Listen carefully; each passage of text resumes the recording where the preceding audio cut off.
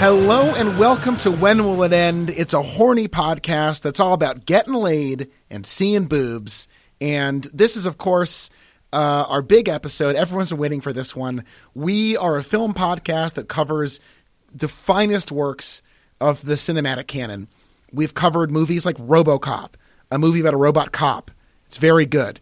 We've covered movies like Terminator, a movie about a robot murderer. Also very good. Now we've expanded our repertoire of commentary to one of the most beloved franchises in American history. I speak, of course, of American Pie. And yes, finally, Charles and I have dispensed with those irritating, ooh, it was released in a cinema movies of the first three. And we're finally digging into the real, the grit and the juice of this horny series. I speak, of course, of the 4 direct-to-video American Pie Presents movies. Charles, welcome to the show. Thank you. Oh, this last week I described a miniature Eugene Levy stabbing something. I don't remember. It was an uncorporeal thing, hoping for the essence to flow into a new body. I'm not going to fuck around, Josh. Yeah. This is my second favorite American Pie movie. I love this already. I think this is objectively a fascinating film. I took an unbelievable amount of notes on this one, and I think this is one of those ones where we really have to dig into the notes and go through the movie chronologically, because at almost every twist and turn of American Pie Presents: Bandcamp, we are just so many questions about life are put before us as we experience the Stiffmeister 2. Yeah. First question, why do you think they introduced that colon? I feel like American Pie Presents Bandcamp doesn't really need the colon. I think, again, they knew that they were sitting on a gold mine with the American Pie cinematic universe. And they were like, let's set up the American Pie Presents : just to get that out of the way. Okay. Again, they made 4 of these, which is a treasure trove that we get to sift through, starting here with 2005's Bandcamp. Yeah, it was, I think it's, I read in the a trivia thing that this was supposed to be a standalone movie starring Sean William Scott. And this was supposed to be his Sharpay. And if anyone isn't subscribed to our Patreon, we did a whole episode on the spinoff for High School Musical starring Sharpay. And if you remember from last week, I really hated Sean William Scott's performance in 3. I didn't think it worked. And this is everything I would have wanted from a, hey, look, we're actually going to focus on Stifler this time. And this new kid, whoever his fucking name is, Okay, well, hold on. This is the film that launched Tad Hilgenbrink's career. So let's show some respect to the Tad Hilgenbrink's name. Yeah. Okay, Tad. Tad, you are a better Stifler than Stifler. And it's so, like, it just, This is a wild take. I do not agree with you, but I obviously don't give a shit because we're talking about American Pie Presents Bandcamp. So consider me. I have front row tickets to what should be the most riveting show in podcast land this week.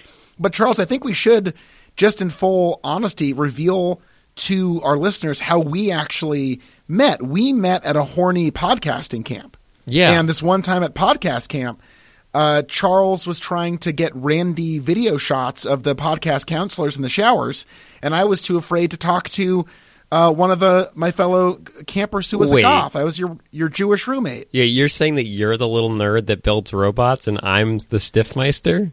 Yeah, I'm friggin' Ernie Misplicaplix. Let me see, Ernie Kaplowitz.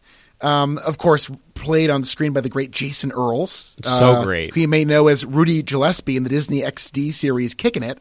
I do not.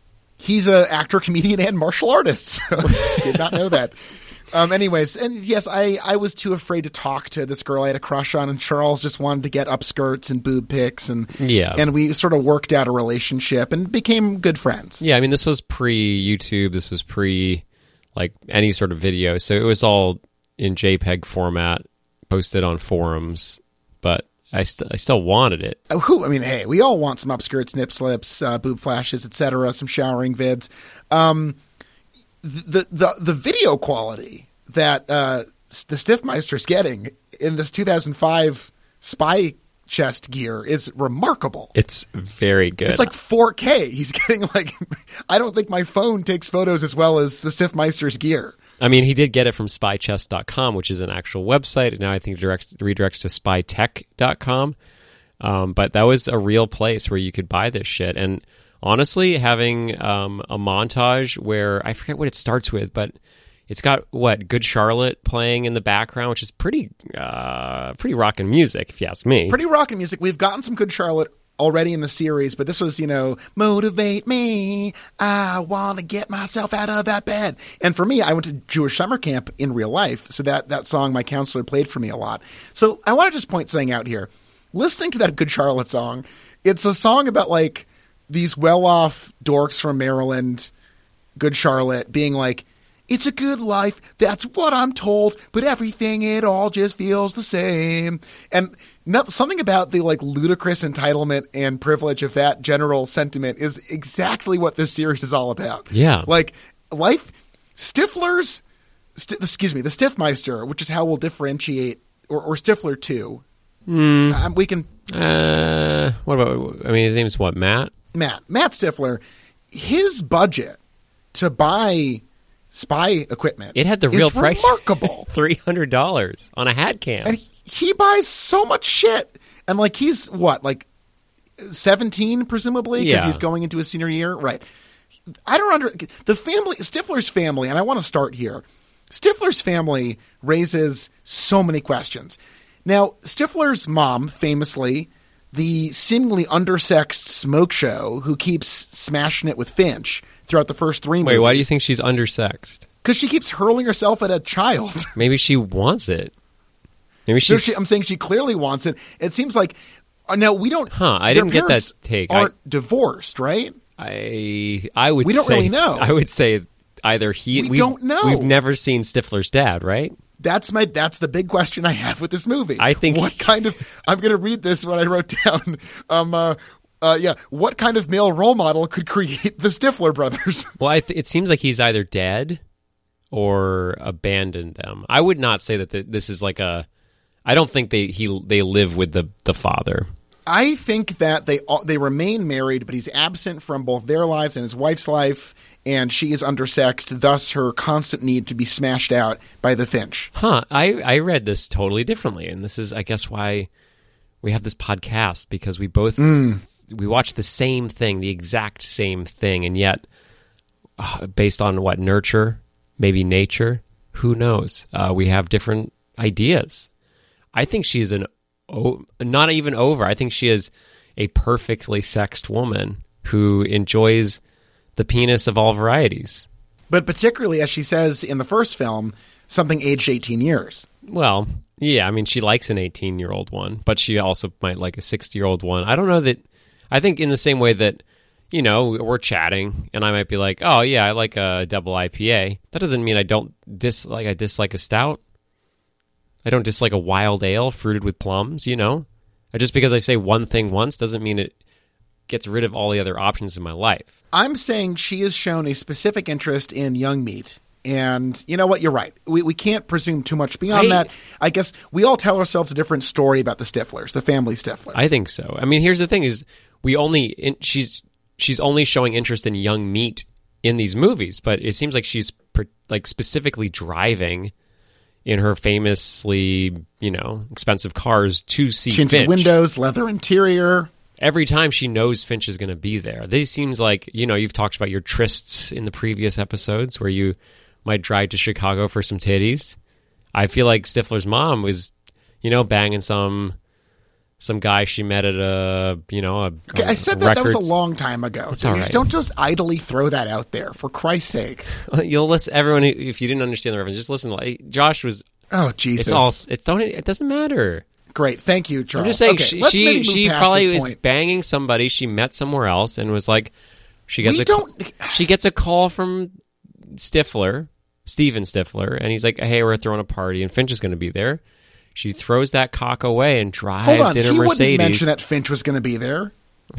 He might have. No, he wouldn't. He's very insecure about Finch and his mom's relationship. Okay, we have to move past this. Here's what we've learned about Steven Stifler. Okay, yeah. Steven Stifler has become a softcore porn producer. My first note is, why did Stifler go from coaching like high school football to the porn to industry. producing. Right. We learn a lot in this movie pretty quickly that kind of blew my mind. So, okay. So, Steven Stifler's become a softcore porn producer, and now there's pressure on Matt Stifler to join, as he calls it, the family business. Now, again, we don't know if this means that the Stifler clan writ large creates softcore pornography, because the pornography, like many of the fantasies in this movie, I find that the sexual acts are a lot crazier than the actual fantasies. The fantasies are all pretty. Like, they seem to imagine seeing boobs. You know what I mean? Well, when you say Mostly, the fantasies, are you talking about just this movie with that masturbation scene, or are you talking like throughout the entire... We'll get to Matt's masturbation Yeah. scene in the room with the shit-clogged toilet. It's a great scene. It's an important scene in understanding Matt Stifler. Yeah. I'm so happy right now. This is great. But yeah, so Steve Stifler's making what looks like kind of classic Girls Gone Wild, which, again, in 2020, it's hysterical to talk about what is a very quaint and wholesome version of pornography. Does that still exist? It doesn't seem like it should. It must be like a legacy, like a legacy thing at this point. Yeah, it's like, yeah, it shouldn't exist anymore. It's too wholesome for 2020 porn, I think. Right. The idea is like, would a young woman flash her breasts on a beach at a party? Yeah, I mean, that's something that happens in society. And I think people are less excited about that as they are in a world where you can summon up the most genuinely upsetting, depraved pornography with almost zero effort. I've done it many times by accident. Just trying to, I'm sure you have. Find a recipe for something and I summon it up. Okay, so Stifler wants to join his older brother Stifler and possibly the rest of his family. Or Stifler. Matt Stifler wants to join Steven Stifler and possibly other Stiflers. We just don't know. We do not know. And I like that. This is it. We talked about storytelling before. This is the work. Like, if they went through, it had a 20-minute opening montage about the Stiflers and their booming porn industry. Snoozer. I kind of want more. I hope this series dives deeper into the Stifler family, because it's truly a fascinating group of people. Okay, so Stifler in the movie early on, Matt Stifler, excuse me, decides to flex a little dick on the departing seniors by covering the band's instruments in pepper spray, which raised my first question of the film. How was pepper spray used in the world of American Pie? Because in this movie, it's very specific in its impact and effects on people. Namely, he soaks these instruments in pepper spray, but it kind of takes a while for people to notice that they're soaked in pepper spray. Have you ever been around pepper spray? I've been tear gassed by the Israeli Defense Force. Yeah, and I accidentally pepper sprayed myself, basically. Well, it wasn't me doing it, but I was around when someone was like, I don't even remember what happened, but they just sprayed pepper spray in their kitchen sink, either to test it out to make sure it's still working, or even just to see. And it was awful. So it's not it's not like what would be anything remotely like spraying something and then 20 minutes later it suddenly starts activating. Not how it works. Okay, so Matt Stifler gets in big time trouble. Okay, gets in big time trouble for his big prank, and of course it involves pissing off, the unfortunately forgettable Ariel Kebbel's character, the main love interest. What's her name? Elise? Yes, Elise. Who I got one. I liked Elise a lot. I'm proud of you. You got something right there. So Elise is mad at Matt Stifler. Matt Stifler goes to the guidance counselor. Wait, you forgot a very important scene. Okay, between please. that, the first moment of many where we see his bare ass. That's true. He is trying to wash pepper spray off of his penis in a water fountain, so the whole school sees him what looks like jacking off into a water fountain, bare ass naked. It's. I'm just going to say that one of the things I liked about this movie was that it was unafraid. It didn't display the restraint that we've come to know from the American Pie series, which is barely a joke. They are ultimately relatively wholesome films. And from all sex comedies, this has so much cum in it, so much ass in it, and male ass. It's got him literally fucking an instrument. Like, this is it. And we're going to talk about the fantasy scene where he masturbates, but this actually gets into the sex that I have felt so lacking in the previous three films. Wow, we're going to learn a lot about you and Matt Stifler, in this episode. I think the fans are already standing at attention, if you catch my drift. They do. Their penises are erect. Yeah. You're leaving that to, okay. All of their genitals of whatever genitals they happen to have are soaked, rigid. I don't know. Have fun out there, everybody. What about assholes? Are the asshole? What's going on there? Clenched. Clenched? Absolutely clenched. Not open and accepting? It's not really how that doesn't. They don't just open. Okay, can we get into this later? I just opened mine. Okay, yeah, let's do it later. Thank you for that, Charles. So, yes, Matt Stifler, mind you, is sent to the guidance counselor's office. And here we get our first returning all-star. Yes, I speak, of course, of Chris Owen as the Shermanator, who absolutely nails Stifler in a pretty amazing monologue about, like, just how... And Matt Stifler is a vile, unpleasant, charmless asshole. And Shermanator is like, yeah, you and your whole family are just like the worst people in the world. Your brother was hated and despised and a terrible person. And I kind of like, this movie is, I think, supposed to be a comedy, but mostly I found to be quite dramatic because everyone's behavior is very intense. And it's mostly about like what seems like, Jim's dad, who is named Noah Levinson in this film. Yeah. Outright calls Stifler a sociopath, which I loved in this movie. And it's like, Matt Stifler, you're trying to emulate the actions of like someone who feels no compassion or empathy for the world around him. So in a lot of ways, it's kind of like a Joker style coming of age of like a villain, I found. Yeah, sort of. But unlike the Joker who becomes full villain, by the end of this movie, we get a more believable turn of events, like him finally becoming a good person than happened in American Wedding. I'm happy that for you found that satisfaction. I mean, I think his behavior in this movie, even at the end, especially at the end, is particularly bizarre and extreme. Like the way he redeems himself is in a absolutely psychotic manner. But we'll get to that later. We'll get there. Okay, so Stifler gets in trouble for his big stunt at the senior graduation event. Because he, again, pepper sprays the orchestra. So the guidance counselor's big Shermanator, his move is like, let's send Stifler to summer camp with the orchestra he has just brutalized with pepper spray. See, the Shermanator, as we learn later in the movie, is like he's thinking like a chess master. 20 moves ahead, 30 moves ahead, like all the way. He thinks of all the moves. And he knows that there's nothing you can do at band camp other than become a band geek. Fucking Jim was there for, 10 minutes?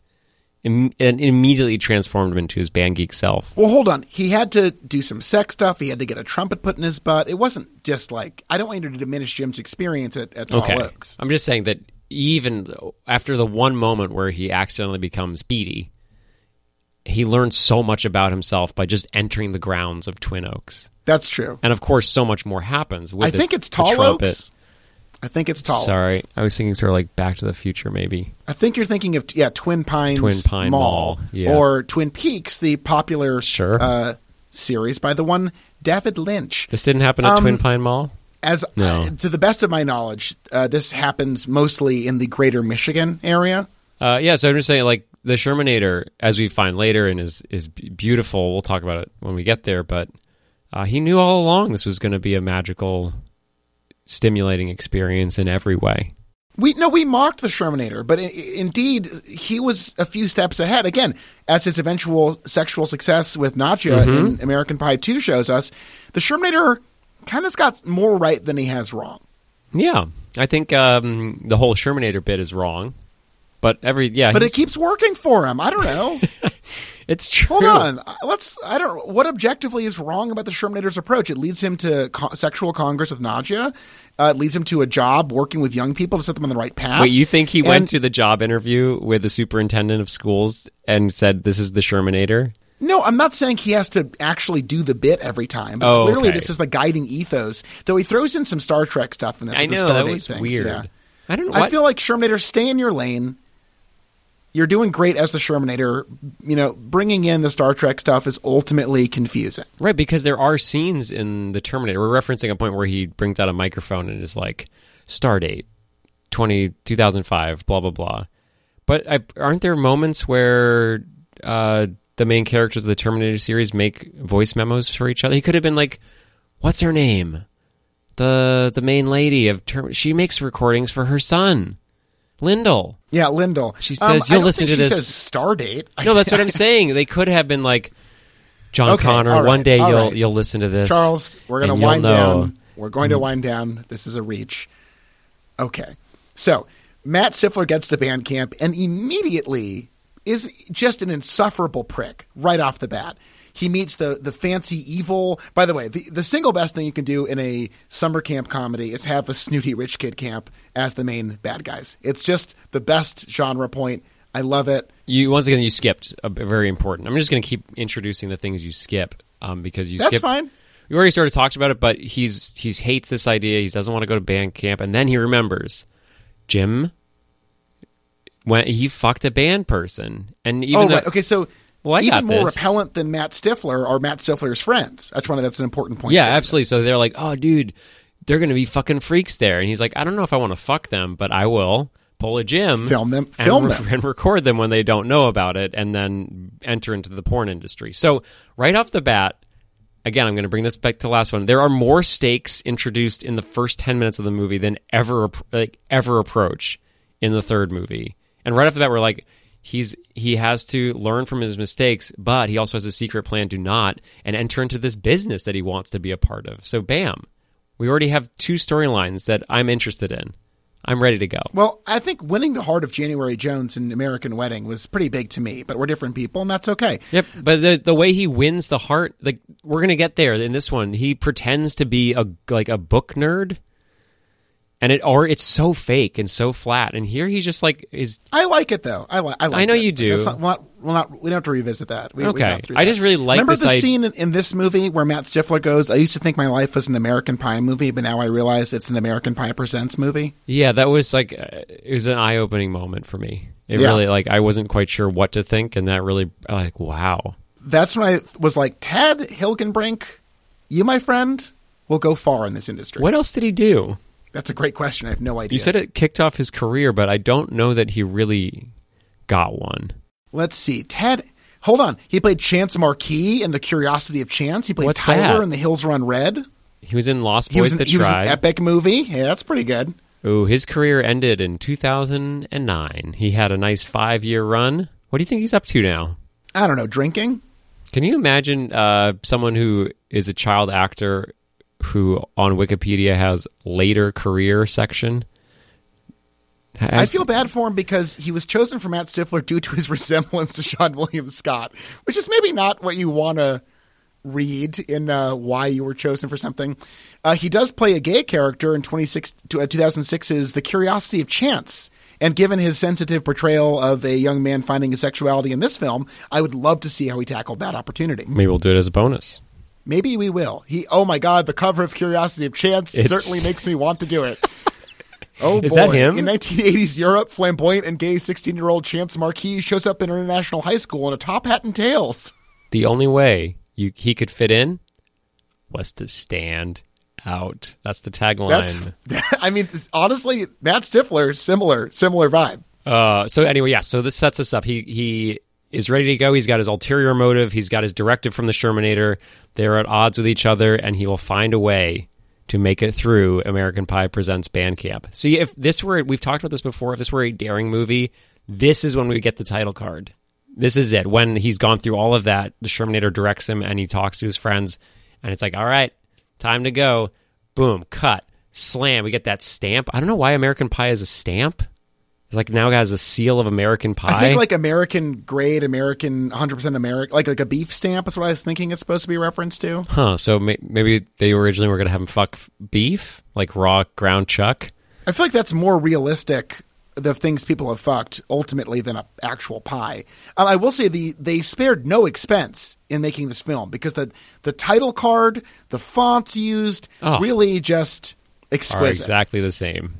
Yes, they look as the original movies. Like we could probably they look way worse, like way worse. Well, the opening credits titles, they're the same font as the other 3 movies, and honestly, I think it's the same font as Men in Black. I don't know if you also picked that movie up. with terrible ultimate opening credits. Okay, we need to keep moving here. So as I said, I said this out of order, and I apologize to you. I apologize to our listeners. I apologize to Tad Hilgenbrink, and of course, I apologize to the entire new cast of directors, writers, and producers that took over this element of the franchise. The Stiffmeister, Matt Stifler, Stifler 2, goes to Tall Oaks, meets the evil, snooty bad guys from Beechwood, who Yeah. are the prep school. They always win. Oh, we hate it so much. So great. He, of course, manages to smash some nuts pretty quickly on in the movie. And by the way, Matt Stifler is spouting all of the same witticisms of his older brother, like, call me cowboy and spank my patootie, or like just really That's a good awesome one. shit like that. Yeah. He's always like, what's my favorite musical? The Nutcracker. You know, you can kind of get the vibe. Yeah. So he smashes the genitals of this rich kid. And again, Twice. God bless him. And this prompts one of the counselors at the camp, who, by the way, I have a lot of questions about the counselors at the camp. We'll get into that later. He says, Holy Mother of Mozart, which is just a great little throwaway. I like that. It's really good. A lot of little good music gags in this one. Also, do you think this was a $15 million budget? Which is insane. Yeah. How? So here's what Where did that money go? I think it went into the instruments. Wow, yeah. I mean, there are like 40 They're playing original Stradivariuses in the entire film. All the pianos are Steinways. Most of the string instruments are several centuries old. It's an impressive commitment. I mean, everything we learned about Trump's taxes. I mean, this is probably God. a It's similar so bad angle. what the Trump man has done. Yeah, I feel like art is they probably just plunked $15 million into old, expensive, just to take the loss, and that way. Okay, you're telling me American Pie Presents Bandcamp has done more for the American economy than the friggin' president? No, God, no. I'm saying in the same way that Trump might. I mean, that was rhetorical. I'm saying it's bad what he's done with taxes. Okay. It's bad. Yeah, it's bad. It's very bad. It's bad. It's orange bad what he's too. done. His taxes were orange. Yeah, I've heard. I'm liking all the tweets where liberals are like, real billionaires think Trump is a doo-doo pants. And yeah. I'm like, fuck yeah, that's so sick. Billionaires own. They're dunking on that toad, that fucking fat buffoon who's orange. Dude, imagine Bezos and Gates just fucking throwing him down on the fat orange man. Do you think Apple Boy? Who's Apple Boy? Steve Jobs. Like he's dead. I know, but he's looking down and he's like, "Oh, my biggest regret in life is not to see the newest iOS or whatever Actually, no, everything that he made is the only thing that Apple still makes. That's weird. Well, maybe he could further repair his famously damaged relationships in his personal life sure, if with he his lived longer. Daughter, yeah. No, I'm saying His that's daughter with the Woz. He does not give a fuck about that. He wants to be there with the Elon, the Bezos. He wants to be there to do that scene in Office Space when they kick apart that printer. Except yeah, in but this the printer is Drumpf. Is Drumpf, yes, or Wow. Rump, yeah. And it's Jobs and the Bezos and. Hey, can't spell Trump without rump. Okay, so the movie attempts to set up a bit of a gotcha moment where they're like, "Oh no, you got to go see the macro." I'm going to look up what the thing stands for. Yes, the Moral and Conflict Resolution Officer. Is that a real thing? I don't know. It's a weird. I went to summer camp. We never had one of those. It's weird that if it isn't a real thing, why they would spend so much time talking about it. It doesn't look like a real thing. Anyways, so they're like, "Oh no, you got to go see the macro. I hear he breaks kids like friggin' biscuits. He's a monster of a man." And of course, we get to the office and it's friggin' Jim's dad, Yes. Eugene Levy, back up in this movie. Gonna get some Jim's dad. And here we get an exposition dump for the ages. And you know what it starts with? What? Probably my favorite line in the movie is Matt saying, "What are you doing here?" And it's just like the writer he's a fucking genius because he knows that we're all asking the same question. And you know what? A character plucking out my thoughts and saying it on the screen as I'm thinking it, fuck. You can't replicate that. That's when real life enters into the fiction and fiction becomes real. Right. And Brad Riddell, who's an American screenwriter and professor, who not only wrote American Pie Presents Bandcamp, but also Road Trip Beer Pong. Brad has really found a lane for himself. He's also he wrote Slapshot: the Junior League. That's right, Slapshot 3, the Junior League. So Yeah. Brad really has he's found his lane, and I admire that. It's Colin. He's using that MFA in screenwriting from the USC School of Cinematic Arts to great effect, and I admire that. Wait, what does he teach? He taught undergraduate courses at SUNY Oswego for 1 year in upstate New York before joining DePaul School of Cinema and Interactive Media in 2012 after teaching screenwriting at USC for 7 years. And that's what I love about getting a good professor at an expensive school who can point to such credits as Bandcamp Presents, American Pie Presents, Bandcamp, Slapshot 3, the Junior League, Road Trip, Beer Pong, and 2012's Crooked Arrows. Can you imagine being like, your dad's like, son, I really want you to go to this school. It's really nice. It's got a great campus. The quad is beautiful. But you really must look up this professor who wrote American Pie Presents, Bandcamp, Slapshot 3, the Junior League, and Road Trip, Beer Pong. Like, you're never going to get a better education than this. Yeah. We do have to. There's so much to cover. This may be our longest episode ever, which I'm excited about. I mean, we have Fast 7 was quite long. Okay. Well, okay. So Jim's dad answers the obvious question, why the fuck is he here, by telling us something absolutely jaw-dropping. Michelle is pregnant. Yes. So in this direct-to-video spinoff, we find out that one of the, iconic characters from the first 3 movies, his daughter-in-law is pregnant, which is huge. They now have to deliver on that later, which is exciting. And I'm going to come into a little pause here. This movie did more for its abandoned characters than 3 did. You have a missing Oz, you have a missing everybody, and they don't even fucking mention it. Here it's like a movie that doesn't even need to reference its earlier characters. You got 2 returning cast members, and then they talk about like what Stifler's up to. They talk about what Jim and Alyssa, no, that's the actor's name, Alyssa Hudgens, Michelle, what they're up to. Alyssa Hudgens? It's Allison Hannigan, you fucking melted brain. You're a regular Joe Biden over there. I know, I'm getting ready for the debates. Get excited. I'm just saying, like, I really felt like this was a part of it. Yeah. By the way, I love that you've really committed to liking this movie. It's one of your weirder takes. I have no reason to push back on it. I don't care. I loved it. I gave it really 2 stars. I loved it. Wow. All right. Anyway, so Michelle's pregnant, so Jim's dad logically takes his daughter-in-law's summer camp job, as one does. Incredible. Just good writing. Brad at his finest. I cannot wait to hear how he remains involved in this series. Like, if this is the level of detail they're going to apply for him, why he's a Bandcamp counselor. God, what's the next one? The next one's called American Pie Presents The Naked Mile. I don't even know what it's about, but I'm excited. I'm assuming it's running a mile naked, if I had to guess. That's my guess too. So, Jim's dad, his job has sweeping responsibilities. Yeah, which I found fascinating. As the macro, he gets kind of a lot of shit from his superiors over the course of the movie for like not preventing Stifler from like fucking an oboe, for example.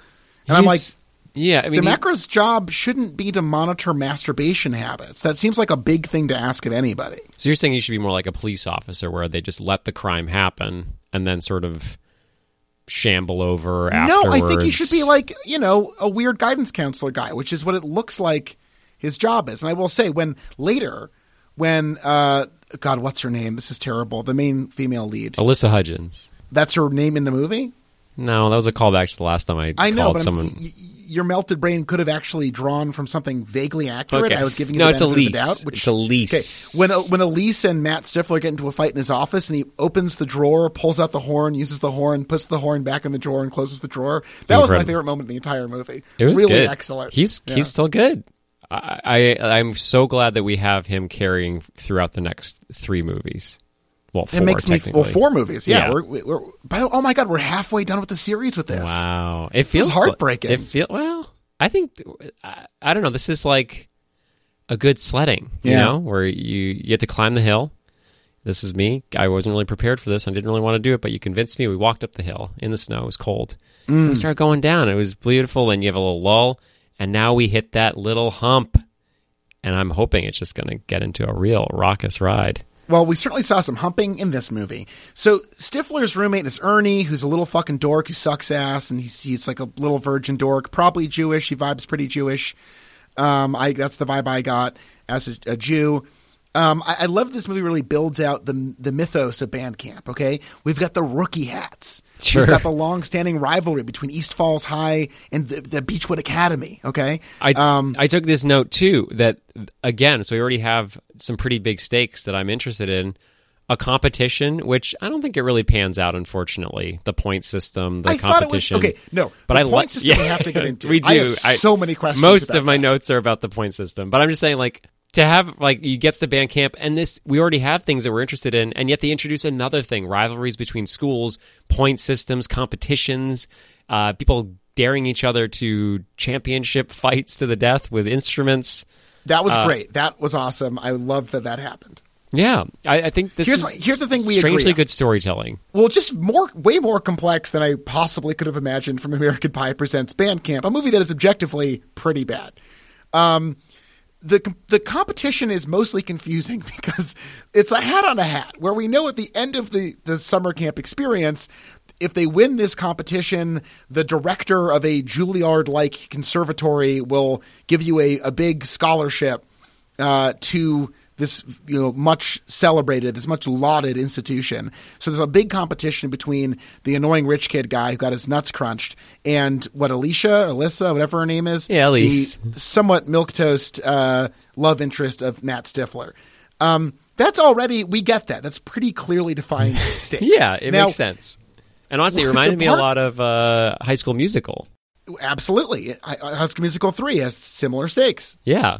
So my point of confusion that I'm sure you share is that apparently, and I took a lot of notes on this, we're going to jump ahead a little bit here in references. Why does the camp point system include football? It's a band camp, I typed, followed by foam volleyball? Question mark, question mark, question mark, question mark, question mark. There's a lot of other things that influence the point system that seem somewhat ancillary to the main objective of Bandcamp. I think it makes sense. It's more of a Harry Potter-like system than a normal Bandcamp system. But I think when you're I never went to summer camp. I went to, like, summer programs.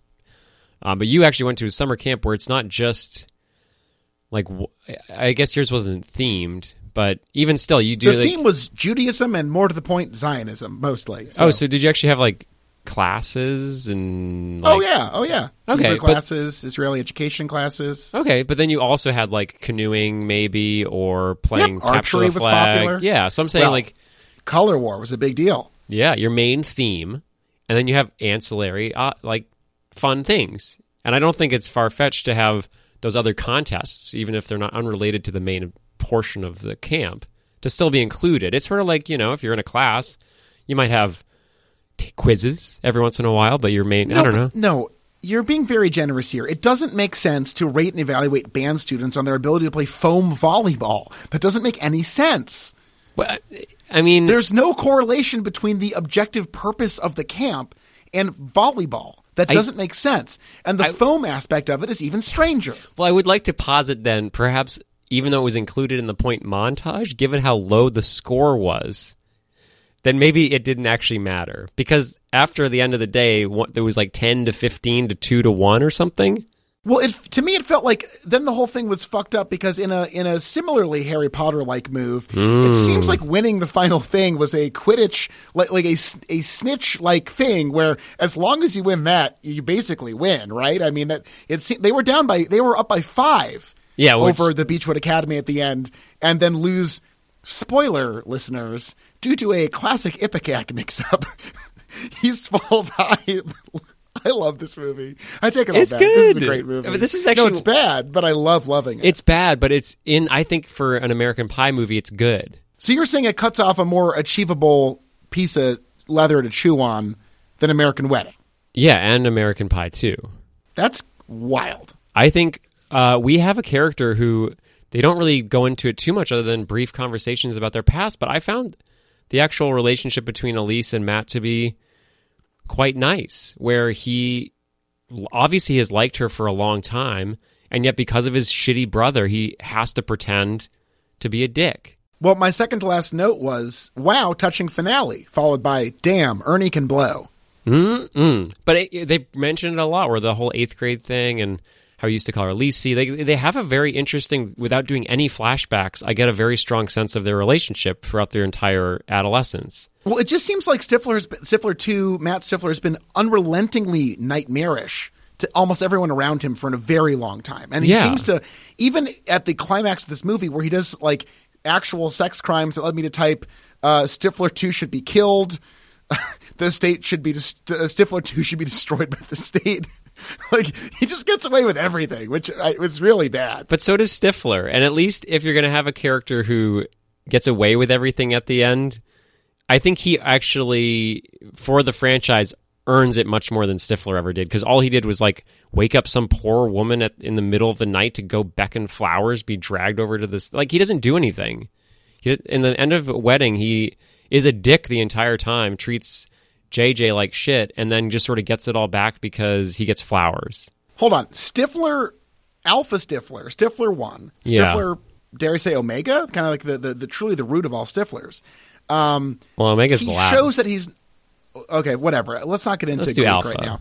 Alpha. Yeah. Stifler Mach 1 shows that he can be a part of a team, contribute, fix mistakes he's made, should be a member of the team. How? Like, I think because he after ruining the flowers, he fixes his problem. So you're saying the flowers responsible. Was it? That was it, just the flowers. I'm saying the demonstration of using his resources to fix that problem shows that he's capable of growth in some way. Matt Stifler films his peers having sex and is prepared to release that onto some sort of horrific, full pedophilic video market of teens having sex at summer camp that he wants to show to their fellow peers at high school. That is a bad crime. He deletes it. It is a bad... It's terrible crime. Josh, Jim, you're excusing Jim, and he doesn't do anything. He doesn't see what he did in the first movie as bad at all. In fact, he remains friends with the woman that he abuses. Here, when he sees Elise getting undressed in the shower, he realizes what he's doing is bad. And I'm not excusing his behavior, but the movie is showing you that he understands what he's done is wrong. There's a whole scene where he deletes everything, and he confronts the people that he actually is friends with and says, no, I actually deleted everything because I don't care. You can call me a band dork. Maybe I am a band dork, but I'm not going to do this shit anymore. I'm not going to be your friends. Well, look, maybe you have a point there, but I'll respond with this. Another note from my exhaustive watching session today. Stifler is a terrible cameraman. Well, I mean, it's hard. I don't know. I would say a terrible cameraman in that he's a terrible person for planting hidden cameras in showers. No, but also I think his actual cinematography is shit. Because often, especially when Oscar's hooking up with Charisse next to the campfire, where he has, again, taught his youthful ward to get women drunk before trying to film them naked.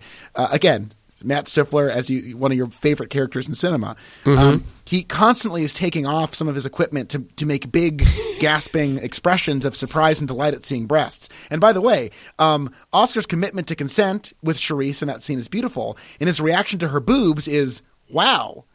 Which I thought was great. Yeah, Oscar was great. I mean, when you watch POV porn, it's not just a constantly of half porn, half the guy with the camera going hubba hubba hubba hubba, and then putting his night vision goggles the camera up to react loudly. Yeah, it's good stuff. Okay, it was really bad. We have to start moving a little faster through this because I have Josh. A life outside of this. I do. I've been in this room for a long time. I know, but you just keep mentioning it. How about because we've so much left to cover. How about we streamline it without the, you keep saying how much of a rush you are. You are holding us up more. It's making me feel a little stressed. You are holding us up more by commenting on this than by letting me just get to the next point. I know, but I'm saying next time with Ernie. You don't have to mention that you need a rush. You can just move to the next topic. I'm just going to cut it out. Don't cut any of this out. I'm just going to cut that out. I will not schedule something with you for months if you cut anything out from this episode. Wait, what? Months. We will grind this to a halt. Oh my God! You're gonna pull a fucking Congress thing or whatever. I'm gonna be like Moscow Mitch in the friggin' Senate. Oh my God! I hate that guy. He's such an asshat. Okay, Ernie is the milquetoast roommate of Matt Stifler, who Matt Stifler, of course, immediately abuses and tortures psychologically and physically by shoving him into a closet.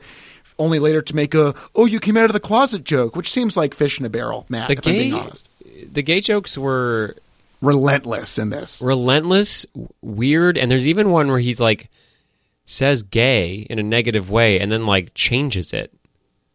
He's like, oh wait, I can't say that anymore or something. Steven Stifler is often forced to confront his homophobia, which we know truly to be his xenophobia, his fear of the unknown, his fear to confront things that are foreign to him. And he has to deal with that on a lot of different levels throughout the first three movies, which I think is a whole dimension to Stiflerism that is not covered in this installation of the family Stifler.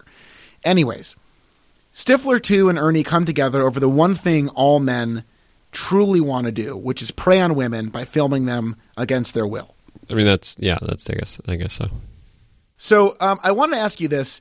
The shower situation at the camp is perplexing. Okay? It's a group shower setting with like rib cage high dividers. Yeah.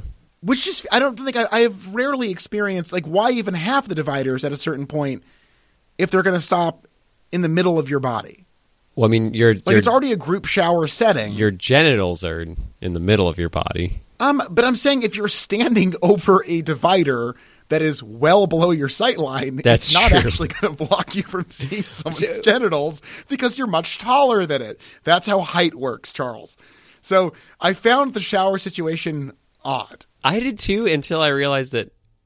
Do you think so? They must have gone out of their way to build this. Yes, because you're right. There is. It's like Verhoeven at least just didn't have stalls in his version of the show. It's like this would never exist. But I believed in the space that this was a band camp, and it never even occurred to me until now that some set designer was like, "All right, we got to make the completely useless shower stalls." Right, and then this leads to a second thing. Now, obviously, we do see the counselors whip out those big old tatas, as Matt Stifler calls them, in the showers, as one does. Now, they talk at great length about the implants they've received as summer camp counselors at a band camp. Mm-hmm. Breast implants are not inexpensive. They are not, as an elective surgery, they are not covered by most insurance plans. I was fascinated by the camp counselors' backstories. They seem to have money to burn on tit implants. And given that they do almost nothing at the summer camp, this is a huge issue for me. We don't see the counselors do anything other than shower. That's all they seem to be doing. Okay? Okay. All the different individual groups lead their own practice sessions, as we see. Right. So what are the counselors doing? Showering. I got a bit of trivia here. I've been a counselor. Have you been a counselor? No, wait. Did you do more than shower, though? Yes, I'd have to plan sessions. I'd lead Oh, my groups. God. We had all kinds of responsibilities. These somewhat delinquent counselors are merely discussing what implants they'll get next while examining each other's genitals for a great length. Yeah. Which ones were they getting next? I don't know. I guess those who haven't yet gotten the implants okay. are probably getting tips from their friends who have. Do you want to hear a little bit of trivia? I'm on the IMDb trivia page. Oh, please. You did a little research, I see. It's not terribly interesting. Only 0 out of 1 person found this interesting. So statistically, no one. That is another way of looking at it. But at minute 44, second 36, when Stifler and his roommate are watching the girls practice in the shower on the hidden camera, the song they are dancing to is Sir Mix-a-Lot's Baby Got Back. Right, and I was struck by that before realizing that that was their talent show song, so it makes sense now. Do you want me to mark that as you found it interesting, then?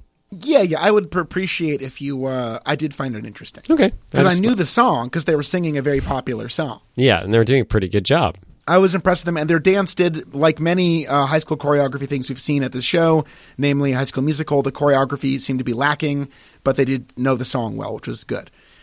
So Ernie he bonds with his much cooler roommate, the sex criminal Matt Stifler, by showing that he has his own horrific spy cam robot that he's built. It is that terrifying. Has bizarre anthropomorphic eyes on stalks jutting out of a Kinect-style body with wheels. So I would have understood that if it was like a 3D camera, but no, it's just so that you can look at 2 things at once on the same monitor. It's a little confusing. I didn't really understand how it was controlled. And crucially, later in the film, during the foam volleyball scene, this really got me. Matt Stifler and Ernie are playing volleyball, but we cut to a shot of the robot doing stuff. Who's controlling the robot while they're both playing foam volleyball? Wait. I was like, there's a whole other storyline we don't know. I think this is the Shermanator. Do you think this is like... Who watches The Watchmen? Is it Shermanator? Yes. Is he? Wow. Or maybe the Shermanator is, I don't know, maybe that's like the T-1000 and he's a different version. I don't know. They probably are from the same future, though. Yeah.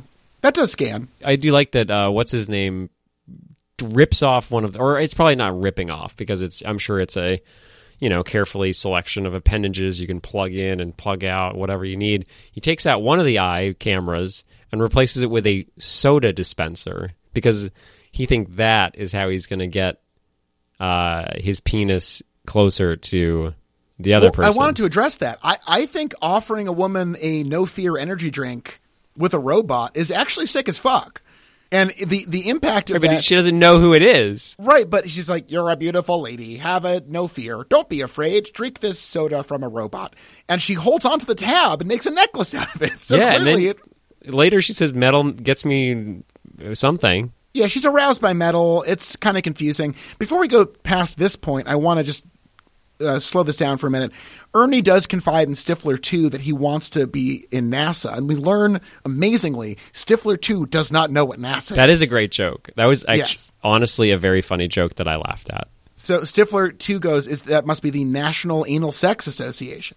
And then the other guy says, no, it's the Space Association. Yeah. It's And then- it's one of those classic Brad Riddell back and forth. Yeah, oh, you didn't finish it. Oh, please, go ahead. No, that was for you. I said his part, now it's up to you. You get to say... I did not memorize the full scene, Charles. Oh, okay, never mind then. I'm sorry. He says, like, pros only or something. So Yeah, Ernie then- can't be a part of the National Anal Sex Association. So that means that only professional fuckers can be in the National... Is it still the Aeronautics? No, that's right, the National Anal Sex Association. No, there's no aeronautics in the Anal Sex Association. So does... But professional would mean only sex workers could be in that. If it's yeah. truly only pros. And I mean, that's basically not legal in this country. So it's a pretty illicit group. A few more things as we move forward. Ernie, so there's the big scene in this movie is that Stifler spikes the slushies at the campfire, and everyone gets drunk, and there's a big scene where all kinds of stuff happens. Matt Stifler fucks an oboe, kind of a callback to, Jim fucking inanimate things, which gives Jim's dad some fun talking about how his son fucked a pie, which you may recall from American Pie 1. Oscar has sex with Charisse while being filmed by Stifler. This is before the oboe thing. While all this is happening, Ernie gets to have sex with the attractive goth woman who's friends with Elise, and she tells him that she has 6 piercings, and only 2 are on her face, which she implies means that she has 4 genital piercings. No, it's not 2 on her face. She says not including the ones on my face. I got 2 on my tits. Right. And then 4 below the belt. And again, the age range of this is a little wild, but like if she's like a high schooler, I don't know where she's getting genital piercings. She has a sternum tattoo and a quarter sleeve. Well, did you like her body art as a fan of yeah, disgracing the temple that is your frame with crude renderings of pagan symbols? Birds. All right. Okay, so she's got a lot of genital piercings, and God bless her for it. But no, it's in the same way that the counselors all have implants. Like the fact that a 16 or 17-year-old would have 4 genital piercings. It's like, what universe does Brad live in? Yeah. I actually do not answer that. I do not want to know what universe Brad lives in. A sex criminal one full of pedophiles. So the movie could not... Did you notice this? There's a version of Jimmy Eat World's The Middle on the soundtrack, but not Jimmy Eat World's version of The Middle, which I found very interesting. I don't know this musical scene well enough to I keep lying to you every time you're like, whoa, Hold the on. soundtrack's rip. They say it's the original version, but it really didn't sound like it. I do not know. Unfortunately, I know I'm your co-host, but I'm the wrong person to be talking to about Jimmy Eats World. All right, Is that fine. even the name of the band? Jimmy Eat World? Jimmy Eat World. Jimmy Eat World. I was wrong. It says it's the original. It sounds weird, so maybe, I don't know. Maybe it's slowed down a little bit.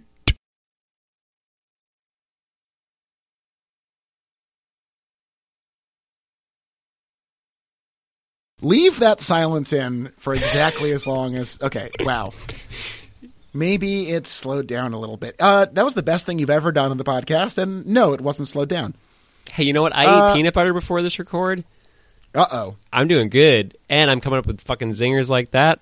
My commitment is back, sir. My commitment. I'm confused as to why... Oh, so just the maximum number of mouth smacks and horrible clicking noises from your face hole? Yeah, from normally when I eat peanut butter, it makes me like phlegmy and I cough and smack. Yeah, but not today because my commitment is stronger than the peanut butter was. Peanut butter is fucking But you still down. ate the peanut butter, which still violated Yeah, the general premise. I was like, I'm a little hungry, a little hungo, but I didn't really want. It's 5:30, you know. Yeah, I was ready for a snack, and peanut butter is a great snack. peanut butter is a great snack. I entirely agree. That's one thing that was weird. They didn't. Maybe there's just an allergy rule, but no one ate peanut butter at band camp. I feel like that would have been like a staple. You would think that, wouldn't you? I mean, yeah, I would. Okay, so let's see. We don't So need to. Yeah, this episode, I think it would have been just as smooth had you not deliberately gone through each of your notes, because there's, we could have fluidly gone through this. I mean, We're moving all over the place. I'm talking about a commitment I'm to good flying podcasting. around, man. Yeah, but you keep mentioning okay, I'm now reading this note. Oh, we must move on. I have this note to talk about. I'm committed to good podcasting. What are you doing? I'm drawing on the work and effort that I put into this presentation. Right, but you're the kind of presenter that they have a PowerPoint and you just read off the PowerPoint. A good That's PowerPoint. not true at all. You don't know what I'm doing with these fucking notes. You have no idea the kind of jazz that I'm playing over here, baby. I'm going all over the place. I'm like Ernie. I'm honking on Bobo. Yeah, he's good at honking. He is good at honking. Okay, so we quickly talk about the jack-off scene, because basically... that's next to my fucking list. Can you stop being such a baby? Just stop for a minute. Talk about the jack-off scene. Okay, so Matt Stifler wants to get revenge on the mean snobs who are rich kids. No, we hate them. They're well, no, bad. you didn't say why. In an earlier scene, the rich kid filled a grape soda can filled with cum. No, that's not what happened. Now you're the one getting things all fucked up. Later in the movie, Matt Stifler puts Ipecac in the grape drink, which is supposed to go to Beechwood, but Oscar and the hip-hop Asian kid switch the grape and the orange. No, so I'm saying the introduction of Ipecac was because he drank the rich kid's cum. No, the rich kids spit, you fucking... Oh, spit. I'm sorry. They drained all of their brass instruments into a can of soda. That's right. I hated this. It was repulsive. Stuff, I think I already blocked it out, and I just replaced it with cum, because cum is much more, Isn't nice that weird? to me. Yeah. Yeah. Anyways, so Stifler's furious. He had to drink a big can full of spit. It's the classic American Pie thing where people will chug 2/3 of something before realizing what it is, which is just classic. So to get revenge, the reality of the first one is the most, where Stifler, when he drinks the cum beer, it's almost instant that he realizes something is wrong. Right. But after when he's chugging John Cho's piss and there's a bit of a right. After that, everything is just the humor is in the delay. Timing. That's the most important thing about comedy. So Stifler is mad at the Beechwood kids. So he does what, honestly, a pretty classic kind of revenge that I can't put it past him. This is a winner. He decides he's going to jack off in their sunscreen, or as he calls it later, SPF 69, which I liked. I'm going to hold on to that. I like that joke. So we get a great scene, and you've been dying to talk about this, but Stifler, I'll set it up for you, Ernie actually crawls through the bushes to steal the sunscreen, gives it to Matt Stifler, who runs off to a bathroom stall to jack off into it. And Charles, take it away. Paint a picture for us. What's the situation Matt finds himself in to jack off into the sunscreen? Well, I don't have to work too hard, because I'm sure all of our listeners, they're all cineasts. They all have seen Danny Boyle's Train Spotting. I thought you were going to mention that they've seen this movie, because I think there's a few Sight and Sound polls that include... I hope so. I think Agnes Varda, her last list before she died, included American Pie Presents : Bandcamp. Included in what? We're not sure. But she talked about Top 10 movies ever made. And it's also American Pie Presents The Naked Mile. American Pie Presents The Book of Eli. Yeah, controversially here, The Book of Eli. Yeah, Denzel Washington is roaming around in a bus trying to see tits. Denzel, he's a perfect man for the job. Yeah, you've all seen Train Spotting, and the worst toilet in Scotland I think they just used the same actor to be the worst toilet in Twin Pines Bandcamp. Tall Oaks Bandcamp. Once again, Twin Pines Mall is from Back to the Future. I believe it's Andy Serkis who plays both toilets in a motion capture performance. And this toilet is very awful, to give them credit. There's someone shitting next to him in the other stall. He goes into the out of order toilet to jack off, and it is like a truly repellent situation. There's turds, there's murky water. It sucks. It looks good. It wasn't like overboard turd. It was, I think Danny Boyle might have spiced things up a little bit more than reality would have allowed for, especially given that what's his name dives right into it. That doesn't happen here. Director Steve Rash chooses to stick to the veracity of Brad Riddell's script and makes it a very believable bad toilet. Yeah, and so we can imagine the stench. It doesn't go into it too much. We just know it's there, and yet he continues. Either he has incredible aim, or a pencil-thin penis. Because that sunscreen opening is tiny, but he knows he can. The urethra remains the same size generally across most penises, so it doesn't really matter. He's probably only really has to get the urethra into the hole. I don't think it's to stick his dick into the sunscreen. That's true, but it's still a bit much, isn't it? Yeah, I guess you're right. It's it just seems like, I mean, I guess I'll have to try it. Hey, if you're listening at home and you're interested in this, stay tuned. Charles will report back behind the Patreon wall.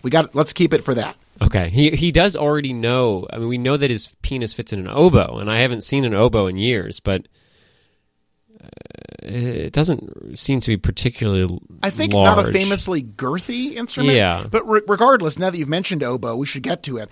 Matt Stifler fights through the doubtless noxious scent of this horrific bathroom to get some Stifler juice out.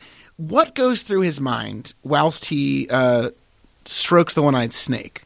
And this is a strangely exciting scene to having been included in this movie, which is pretty dull and drab. Like it's not very inventive in terms of what it shows on the camera. It's just, it seems like a very like direct-to-DVD style movie where you just have actors doing their thing. And here we cut to a psychedelic background with ladies dancing. And then it just sort of... Well, in Halloween-style sexy outfits. Yeah. And we have the woman that he wants to fuck from the first scene, one of his like friends from school that hate band dorks.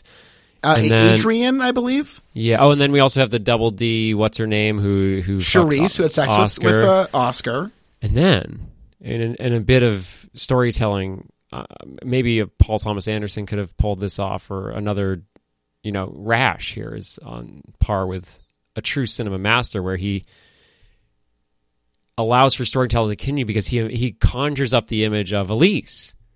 And at first he's repulsed, but then seconds later he's like, oh, I'll just keep stroking it. I think Charlie Kaufman did a pass at this script. Okay, that makes sense. Like this scene, I think maybe sort of like the Tarantino scene in Sin City. Maybe that was Kaufman only. Anyway, I don't know. It could have been Tarantino himself. And then it cuts to the girl that falls over sometimes, and then it cuts to the oboe. And he's just jacking it the whole time. And this is, like, I don't know if this is, like, when you're jacking it and you're not looking at porn, do you, like, cycle through things like this? Or do you stick to one thing and fulfill to completion through the one fantasy? I think it's like a moving target. You've got to keep up with your interests. Things change. It's a fluid situation, if you'll pardon the pun. I will. Yeah, and it was. I thought it was fun. It was funny, and it told me everything I need to know about Matt Stifler and the way that he comes to climax. I guess I did admire ultimately that the Stiflers are sexually adventurous people. Yeah. And I like that he's not, like, he has a lot of issues and bigotry to deal with in his life, but he's not really, like, these admittedly bizarre things jump into mind. And, God bless him for it. He gets to completion. He comes into he successfully finishes into the... Fills it up. Well, he could have just gotten some and then shaken it up. I don't think he filled it up. I hope he filled it. Well, God, I hope he filled it. I'm happy that you're holding on to that. But to your point belief about his character and the Stifler family at large, I find the younger brother to be a very, like, I sort of understand why this scene is really drawn out and unnecessary, and it is more sexual than anything that, as we've talked about, Steven Stifler does until he fucks the grandmother. And I just like that this movie fucks. This movie fucks. Like, no, the other three don't. Did you like how much Stifler 2 yelled in that scene? Yeah. And can you imagine being the poor man shitting next to him as this kid jacks off next to you? Yeah, and, like, I don't want to boast. I've jacked off plenty of times, but I've almost never yelled while doing it. Never make a noise. I think usually in our society, one tries to be somewhat discreet when masturbating in a public toilet, but Matt Stifler is not held back by that kind of demand. No, he breaks all the rules. He really does. Loses him 5 points, 5 Gryffindor points. Right. So we're moving, fast and loose here. We're having a good time. Thanks for bringing it up. Sure thing. I like to know the pace. Shut up. He managed to offend Elise just when they're getting close with each other. He decides to try to prove that he's cool to the cool kids at high school who come to camp, the cheerleaders, of course, to learn to dance to Elise's composition. That's when it becomes clear that he has been filming people at the camp having sex at a high school band camp. And everyone's like, you're a fucking dog shit human. Fuck you, dude. Fuck off. No one wants to see you ever again. You're awful. And when he lets down Ernie, I was pretty heartbroken. Yeah. And Oscar, like, is going to kill him. And for good reason. Yes, it's like a believable... Like, he sucks. And it was much... Like, I think that Jimbo deserved that response when he filmed Nadia, and I feel like Stifler deserved that response. Maybe not that. No, he doesn't really do much criminal shit. Stifler's more like a huge asshole. He didn't make a sex tape of teens having sex. No, like in but 2020, Jimbo did. if you did this, you would be drowned in public. They would take you somewhere and drown you, or elect and people would clap. President of the United States of America. Oh God, the orange buffoon! Don't get me started. I won't. Okay, so everyone's mad at Stifler 2. Stifler 2 decides to redeem himself, as only Stifler 2 can, by pouring Ipecac into the grape drink of Beechwood Academy to ruin their big presentation at the big final at the summer camp. You know, oh, look at us. Only 5 points separate them. If they win, they win. Whatever. Yeah, it's hosted by Drew Carey. Of course, Drew Carey's there.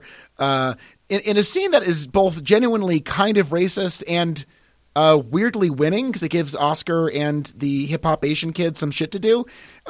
They show up to the drinks area and are, mad to see Stifler 2, who they chase off, and then are like, you know what, this sucks. We always get orange drink. We want purple drink. We want grape juice, not orange juice. Grape soda. So, and also, whatever. all of them were clear. It was very strange. Well, I wrote that down. The grape drink is clearly clear. And so is orange.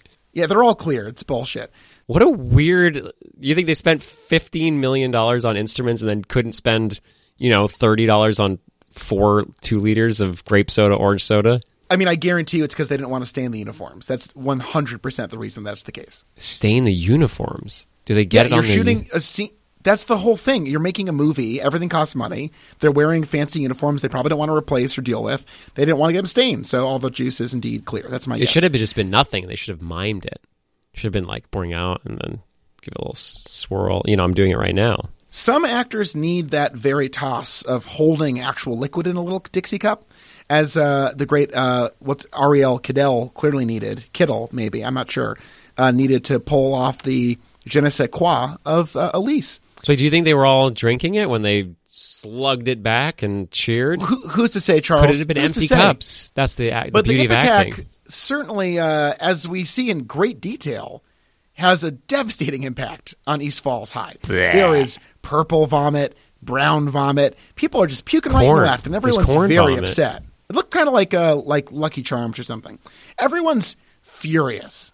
And what I thought was a genuinely interesting thing, they just lose, and that's it. Yes, and that's the end of summer camp. They lose. There's nothing else. Stifler ruins their summer. He ruins their chance to get the scholarship. He just not only is a sex criminal who should be killed, is like a monstrous idiot whose terrible decisions have like really impacted people's lives. It sucks. I really liked that she does win in the end, but it isn't really related to this anymore. It's a whole new story. And the fact that they don't, like, in fucking Harry Potter, they're always losing, and then Neville fucking does something with his frog, and Dumbledore's like, 10 points for the weird kid, and then they win.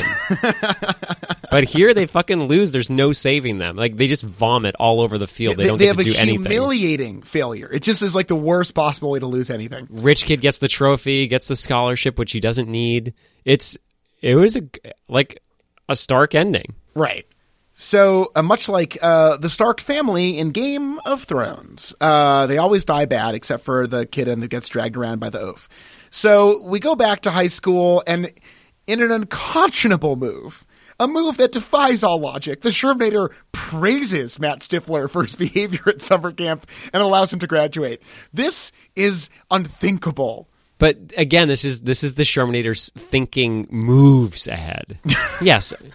If you were the guidance counselor, you'd see a sex criminal that is deserving of being thrown into the fire. Matt Stifler poisoned his fellow campmates, filmed them performing sex acts, physically assaulted people, said unbelievably hurtful, homophobic, bigoted things, is bad at being in band, was kicked out of the final event, almost every conceivable metric of his behavior was horrific. He doesn't wear the hat, Josh. You forgot about the hat thing. Oh, I want to, before we forget that, earlier in the movie, and this is very important, Stifler 2 shoves his rookie beanie into his pants and then gives it back to Ernie. And Ernie smells the beanie and is just disgusted by it. So from this we learn Stifler 2's junk smells terrible. He's not even that disgusted by it. It's just sort of a mild like...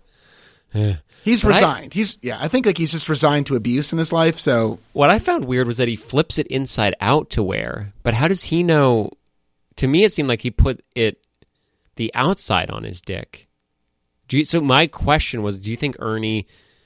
It seemed like a half-hearted meh. So I'm wondering if Ernie might be a little freak and likes that Stifler junk. And he likes that musk. Yeah. Yeah. So he likes the musk and then he flips it inside out to get that musk in his hair. Well, pheromones are pheromones. So, power to you, Ernie. They are roommates. We love you. He probably gets used to it. Yeah. Maybe he associates the sexual promiscuity of Stifler 2 with the rich tapestry of his pheromones. Anyway, so Stifler sort of learns his lesson and goes, all right, I'm going to delete all these videos. When my genuinely nightmare evil jock friends badger me about showing this, I'm like, no, guys, I'm not joining the family business. And then we get this little coda where Stifler 2 performs his act of redemption. But before we get there, I do want to say that I think it's a bad call to have the plot arc showing his problem be a really bad sex crime where he's filming people. But I do think his journey is...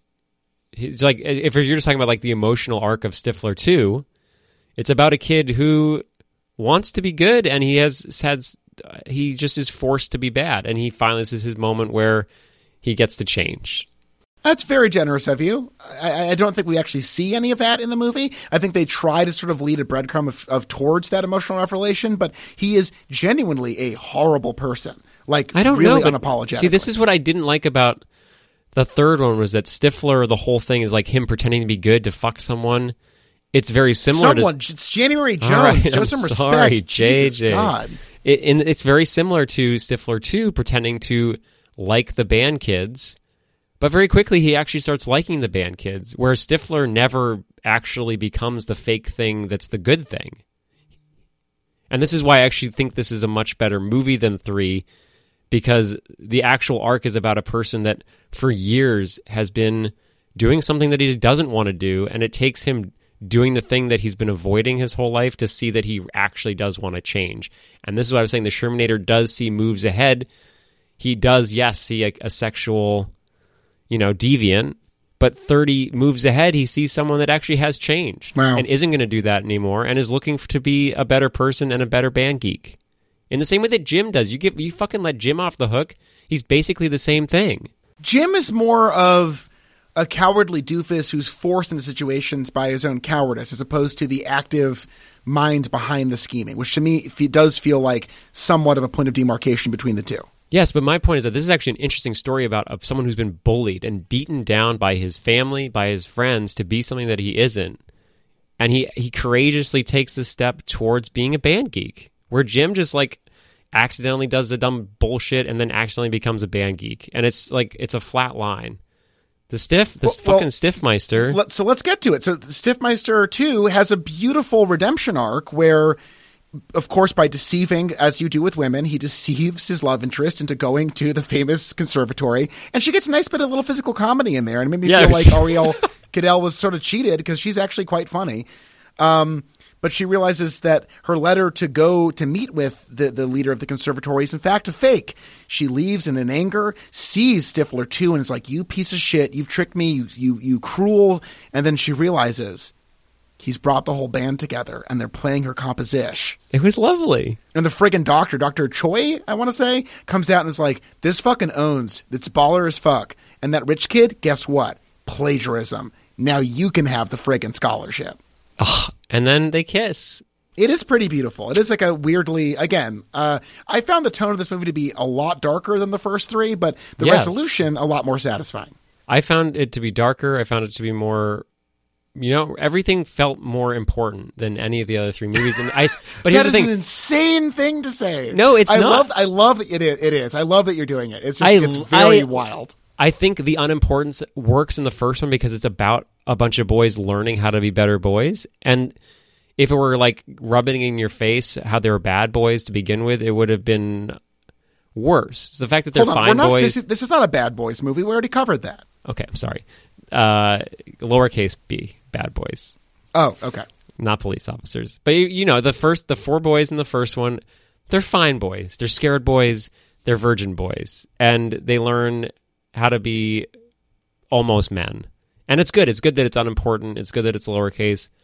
And then I think they really try to amp things up in both 2 and 3 in some ways. And this is the most dark, the most like scary in some ways, the most like rubbing it in your face. But I think it really, I don't know. I felt captivated by all the choices that Brad and Rash made. And overall, it's a bad movie, I think.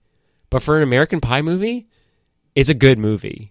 And I think it might even be, I have to rewatch the first one, but I think this might be my favorite so far. I mean, that's a wild take. This is easily my least favorite so far, though I admire that this has inspired something in you. Now, let's close out the episode. We've gone a good 80 minutes on so American Pie, you're telling Bandcamp. me the beats here, that we're now done with the synopsis, done with the analysis, and ready to close up the episode. Why is it better for you to underscore this than it is for me to transition us into a new segment of the podcast? I think that they're both good, and I'm pointing out how good you're being, because you're being very good, and I think it's also good when I tell you that you're good. So you're in your home, in your basement, by your couch that I've slept on. Mm-hmm. I am in my office, where I've been for some time. So yes, we are transitioning to the end. Let's start with MVPs. No brainer. Eugene Levy fucking is the best. If he wasn't in this movie to grant his elegance and his grace and to give us those reaction shots of young men's genitals and various odd orifices, I think this would be a lot worse. And I love that he shows up. It is inexplicable and delightful. And he weaves a dream over us. And I would want to sleep and live in that dream forever. Mm. I liked Eugene Levy. I think this is my second favorite Eugene Levy performance of the 4 movies.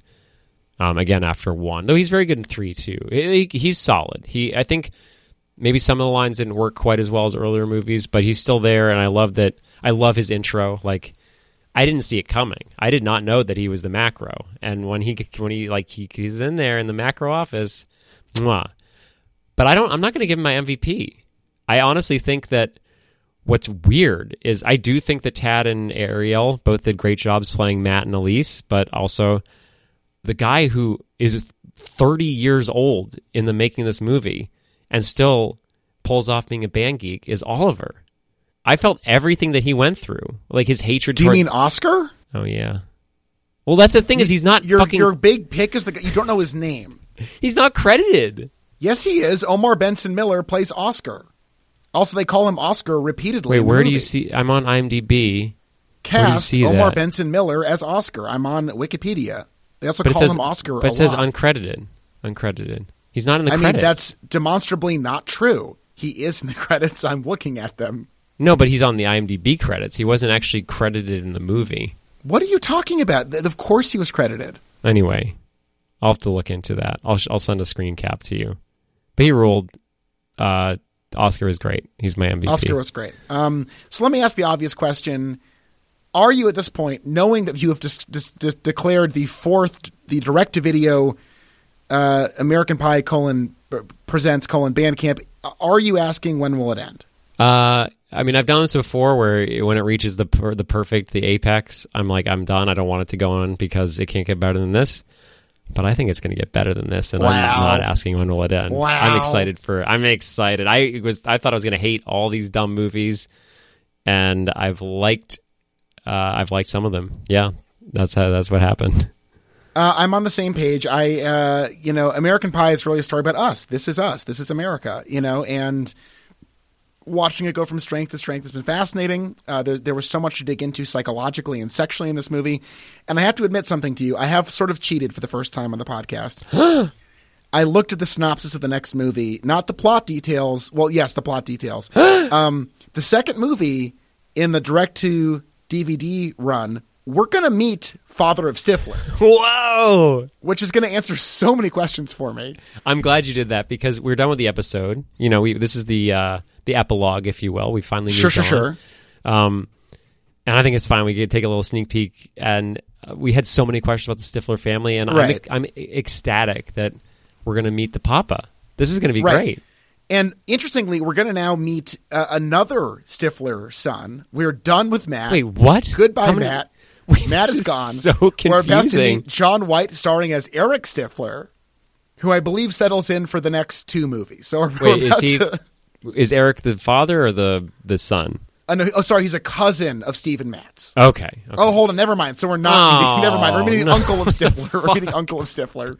Okay. My bad. Sorry, everybody. Sorry. I got too excited. I guess that means that we can only hope that one day, perhaps in Beta House, perhaps in Book Beta of House Eli. also features Naked Mile, and Beta House both feature Eric Stifler as the main Stifler. So, well, then perhaps in Book of Love. That's what it's called. Book of Love will be... Yes, which we can only hope features the great Casey Affleck.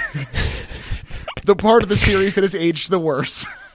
Okay, so we're going to end this episode, as we do many. We're going to share some of our favorite lines from American Pie Presents: Bandcamp.